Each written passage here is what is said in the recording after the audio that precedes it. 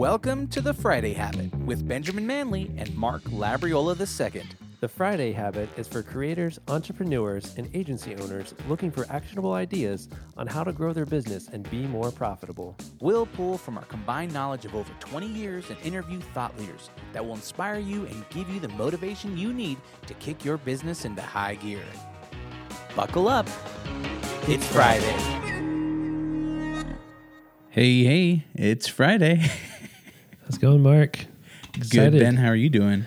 I'm good. I'm excited. Like here in Virginia, it's fall weather started. It's like 68 degrees outside and sunny, and I'm just like so happy fall is here. Some of the people on our team, I was just talking to Savannah, and she's like, "Oh man, summer's over." I'm like, "Fall's here." Where do you fall, Mark? Where are you at on the seasons?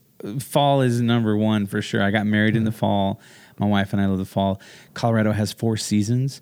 And fall is one of them, and the leaves change color, and pumpkin spice lattes. I mean, come on. Yeah, I mean, that's really the best thing. Well, hey, I'm excited for our guest today. We're going to be talking about finances and kids and all sorts of great stuff. We got Chad Willardson on. Welcome to the Friday Habit, hey, Chad. Chad, how's it going? Hey, thank you. Thanks, Mark and Ben. Good to be here. Yeah. Hey, man. What is your favorite season? As you can see by the Aloha shirt, the Aloha Friday shirt here, celebrating Friday.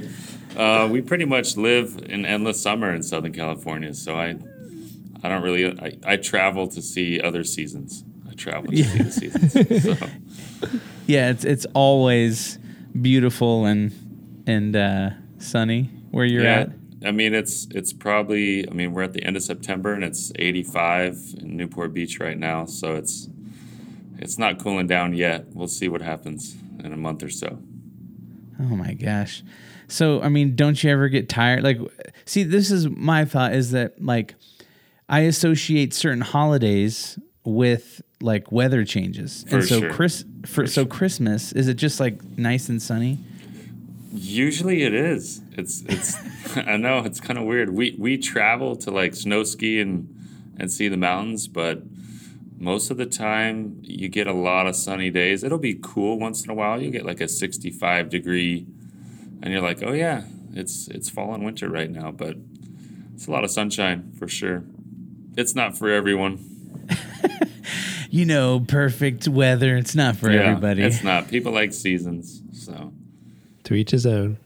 Well, hey, I'm gonna read a quick introduction of you so that we can give our audience a little bit of your background. So Chad, who is on the podcast with us today, is the president of Pacific Capital, a fiduciary wealth advisory firm he founded in 2011 that serves entrepreneurs and families. His best-selling first book, Stress-Free Money, has been featured in Forbes, 21 books to read in 2021, and on NBC News and Yahoo Finance.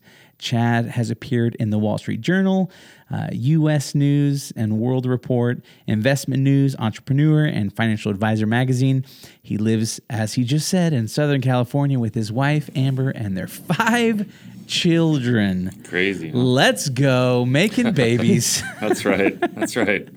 We celebrate Fridays here. We celebrate Fridays. That's right. Every day is See, you're living every day like it's Friday. That's right. Every day is a Friday in the summer to me. That's right. That's awesome. Well, Chad, thank you so much for being on the show. Finances is definitely a big topic for small business owners, entrepreneurs, solopreneurs. And so, when I saw your press kit kind of come across my desk, I thought, oh, this would be a great conversation. And one of the things that I'm really curious about is with 5 children, it seems like you've written some books around talking to children about money. But before we get into that, I'd love for you to kind of give us a brief overview of how things have been for you, since writing Stress-Free Money. Sure. I'll even back up before that, if that's all right, Mark. Yeah. So I spent 9 years in the corporate world. I was working at a big Wall Street bank. I was at Merrill Lynch. Straight out of college, I got my econ degree. I went to work for the big Wall Street bank and was doing the investments and wealth management thing. And I just didn't fit in. I just felt like there was this basically like a tug of war between what does the big corporation want to do to benefit the corporation and what is best for my clients personally.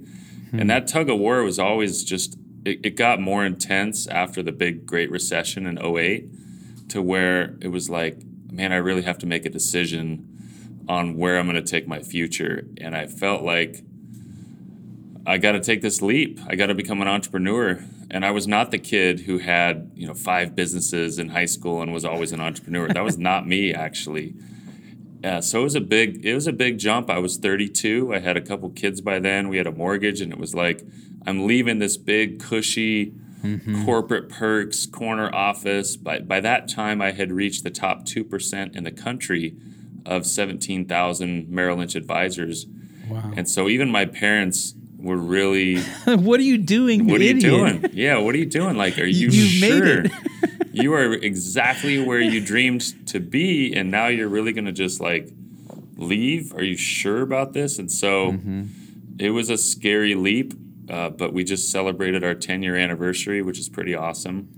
Yeah. And we are more than triple the size of the business that I was running in charge of, that I had built at Merrill Lynch. So it's been awesome. I just had to get that background. Yeah, I mean, I think that's fantastic. And I think, a lot of us are curious of the origin story of how someone kind of becomes an entrepreneur, how they start. Because I think a lot of people, they're working a job and they're afraid of the unknown, right? Yes. And there's so many things that are unknown of, how am I going to have health insurance, or how am I going to, get consistent paychecks, like all these other kind of things. And so I think, I'm curious as far as, was there some sort of moment in what you were doing where you're like, man, what? I think I could do this better. And I think I'm going to just kind of bet on myself. I thought I could do it better with the clients. And I knew I could.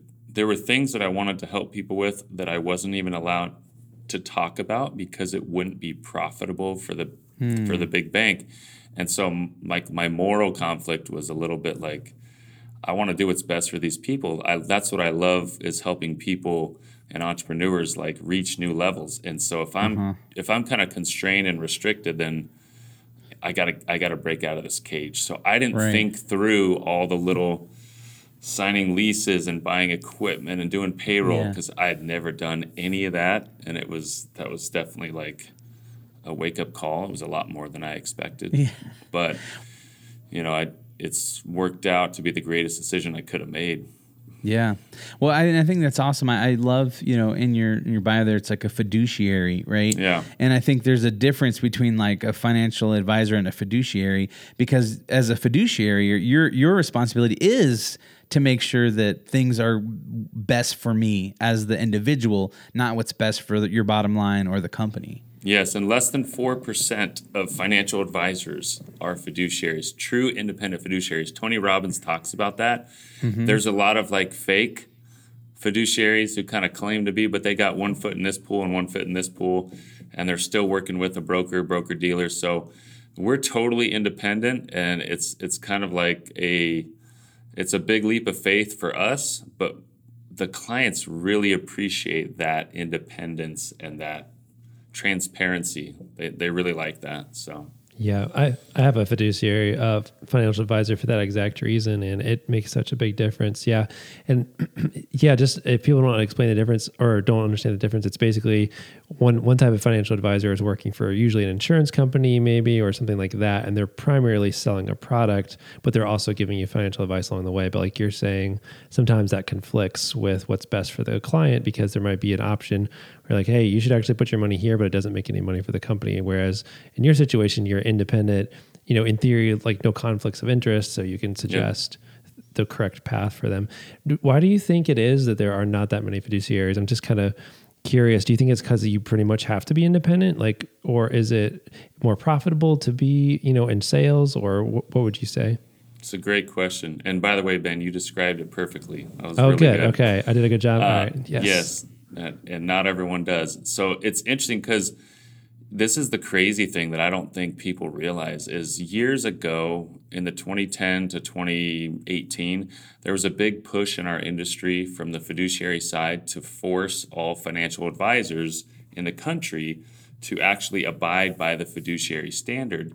But the Wall Street banks and insurance companies paid tens of millions of dollars to lobby to block it.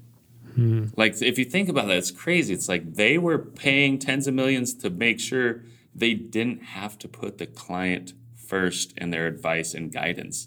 And people just like gloss over that, or they don't know about it. But I think it's difficult for most because, frankly, it's expensive. You can't do it. You can't do what I'm doing here unless you have a big enough business to afford it, because we're not doing I can't earn commissions. There's no commissions for me. It's a slow, very slow growth in many cases path versus an advisor who works with an insurance company or a brokerage firm, and they can make a huge commission quickly. It's just easier to keep the lights on. And so you can't really make that jump until you have some stability. Fortunately, we were able to build that a long time ago. So I don't know. You could do it. You're just going to get paid quicker and paid a lot more if you don't go this path. Right. And it's more easier. The long game. Yeah, this is the long game. This is the eat your vegetables and exercise game for 30 years. And in the end, we're going to compare who chose the right path. While they're out chasing transactions and selling and pressuring people into doing stuff because you can make a quick buck that way. We're building long-term relationships, which in the long run, in my opinion, that's what I'd rather have. Yeah. Well, hey, so you've recently written a new book. What was your first book called? Yeah, so this is the first book, Stress-Free Money. So Stress-Free Money is overcome these 7 obstacles to find financial freedom. So this is a great book for entrepreneurs. It really talks about, doesn't matter your income level. Like, I've had clients give it to their kids who are like in college or straight out of college. It's really about like the money mindsets of stress-free money, how to really get your mindset straight to be really smart with your money. The second book that just came out recently is called Smart Not Spoiled. And that is the 7 money skills kids must master before leaving the nest. So that's really like how to teach and prepare the next generation to be smart, not spoiled with money. Yeah, I really like this idea. I have 3 children. Ben has 2 kids. Oh, nice. And I grew up really poor and have experienced a lot of different hardships in life, and but have climbed my way out and have lived a very successful life. And my kids have never really wanted for anything, and I keep thinking of like, how do I help them not be spoiled and not, have a perspective about money, and, trying to teach them about compound interest and just different things like that. This is the perfect book, Mark. This is right for you. This is it. Yeah.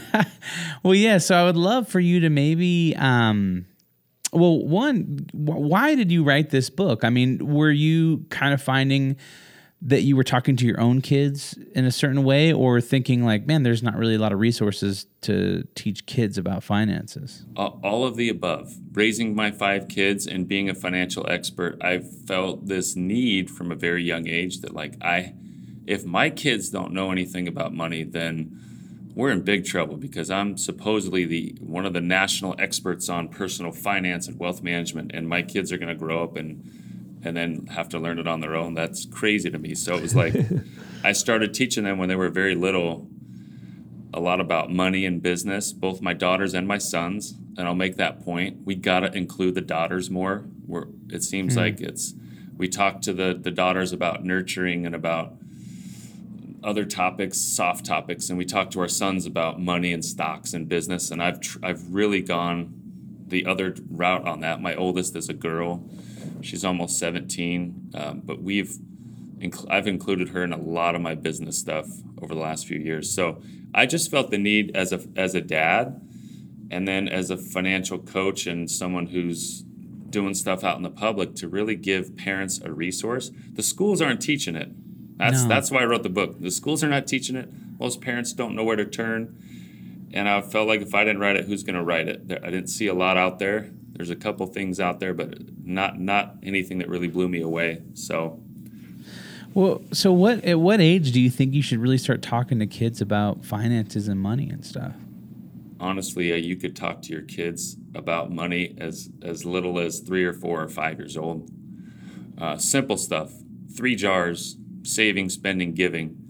Or you're at the grocery store and you're pointing out 2 things that you're looking at buying, and maybe this is healthier food, so it's costs a little more, and so I'm going to pay it. Or these 2 things are the same, and this is less expensive, so I'm going to buy this. Like, I think you just need to start having conversations. The problem is money is a taboo topic in a family. In my book, I cite a study that says parents are more likely and comfortable talking about drugs and sex to their kids than money. And it's crazy to me. It's like, we need to be better. We need to have that open conversation and not be so like standoffish about the topic, because they're going to get out in the world and they're getting credit card solicitations, loan solicitations, and financial opportunities or get rich quick ideas. And we're just hoping that they figure it out instead of actually taking some time to prepare them before they leave the house. Yeah. I mean, that makes so much sense. So let's go through some of these. Sure. What are the 7 skills that kids should know before adulthood, in your professional opinion? Yes. So the 7 like principles that I outline in the book, and it's just 7 chapters. So number 1 is invest early and often, and I'll jump back and give a couple thoughts. But number 2 is borrow wisely. Number 3 is know your cash flow. Number 4 is talking taxes. Number 5 is learn to earn. That's all about entrepreneurship and value and stuff like that. Number 6 is protect who and what you care about. And number 7 is give generously. So if any of those topics stand out, you want me to talk to the listeners about, let any of those pop out? Yeah, I mean, I'd love to go through each one and maybe just talk through, just each one real briefly. So I will say this: each chapter is one of the principles, and it's a lot of personal stories from what my wife and I have done with our kids, but it's also a lot of cool stories from friends and clients. I really feel like the variety of stories make the book really useful. And then I have parent tips in there, and then at the end of every chapter I have specific activity ideas for you as parents to, like, even for little kids. I have some great ideas where you could pull a 5-year-old, and have a conversation. I give you exactly what you should go through, a game to play, a little lesson.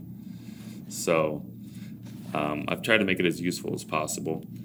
It's not an analytical content, boring kind of book. It's really like, hey, here's some great ideas for you and your family to teach about money. Yeah. That's fantastic. I think that's awesome and just desperately needed. Sure.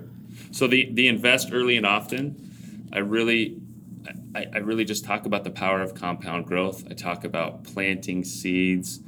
I share a story of this amazing conversation that I overheard between a 10-year-old boy and his father. And maybe I could just share that. But the son said, this was at a restaurant, he said, "Dad, I got a test for you." And he says, "Would you rather receive $100,000 every day for a month, or a penny today that doubles in value every day for 1 month?" And if you know it's a riddle and a trick, you'd probably know that you should choose the second answer. But I think the dad was a little distracted, and he's just like, "Oh, $100,000 a day, that's over $3 million. I'm taking that." And the son was like, "No, you're wrong, Dad." He's like, "You could have had over $5 million. Yeah. And he was like, "What? What are you talking about? How's that $5 million? And so he pulled a little phone calculator out and he did the math. And so I included that chart in the book, and it's just reiterating the principle of compound growth. Now, doubling your money every day, of course, that's ridiculous. It's not realistic. But the principle is, you don't realize how much things multiply when you invest and let things grow. Like, it's a principle that if kids understand this, and I give ideas, entrepreneurs. Yeah, because that's one thing I'm thinking too, is like, as a kid, or even for my kids, I'm thinking like, well, how can they invest? My How old are your son, kids again? So I have a 13, 10, and 8-year-old. And so Totally. my 13-year-old, he makes some money, babysitting from time to time and different things like that. My 10 and 8-year-old, they will, do a lemonade stand and they get birthday money and other things like that. So, but they can't open up a stock account and start buying some, Apple stocks. Guess what? What? They can. They can. Here's the thing. Like for entrepreneurs, you can actually, now you don't want to give your kids free money because we're talking about smart, not spoiled, but you can hire your kids and they can earn some money tax-free for doing work, and you could put that directly into a Roth IRA and help them decide on a few stocks or some mutual funds or something in there just to get their feet wet. I think if kids can experience that, make small mistakes on their own with small amounts of money, then they will be less likely to make big mistakes in their 40s and 50s because they're just getting interested in it. And you could say, you know how we use Disney? You know how we use Amazon? You know how we use Google? You know how we use Nike? Like, you can actually be a part owner in these companies, and I'm going to help you do that. You got to put in a little work, but it's going to be a great experience, and show them the value of that. So, it's something that you can definitely encourage 13 and 10-year-old for sure. For sure you could. Yeah. So that's the first chapter. Do you know, just out of curiosity, is there like an age limit for paying your kids through your business, or like also for the Roth IRA specifically? Because I was actually thinking about that, and I was just curious if you knew. It's a great question. I have tons of smart people who work for me that know all that stuff. No. So I always confirm with them. Yeah, for sure. I get it. I would say like, I'm trying to think because my youngest is 6. My youngest is 6, and he comes and does little cleanup around the office, and he's in some of our pictures for marketing, so he gets to do some marketing things for the firm. Oh, nice. He's pictured and stuff. So he's 6, and he gets a little paycheck, and that some of that goes into his Roth IRA, some of that goes into his college investment account. So that's awesome. So I know you can do it for a 6-year-old. So yeah, I was gonna say mine are 11 and 9, so I guess I'm good to go. Yeah, you're good to go.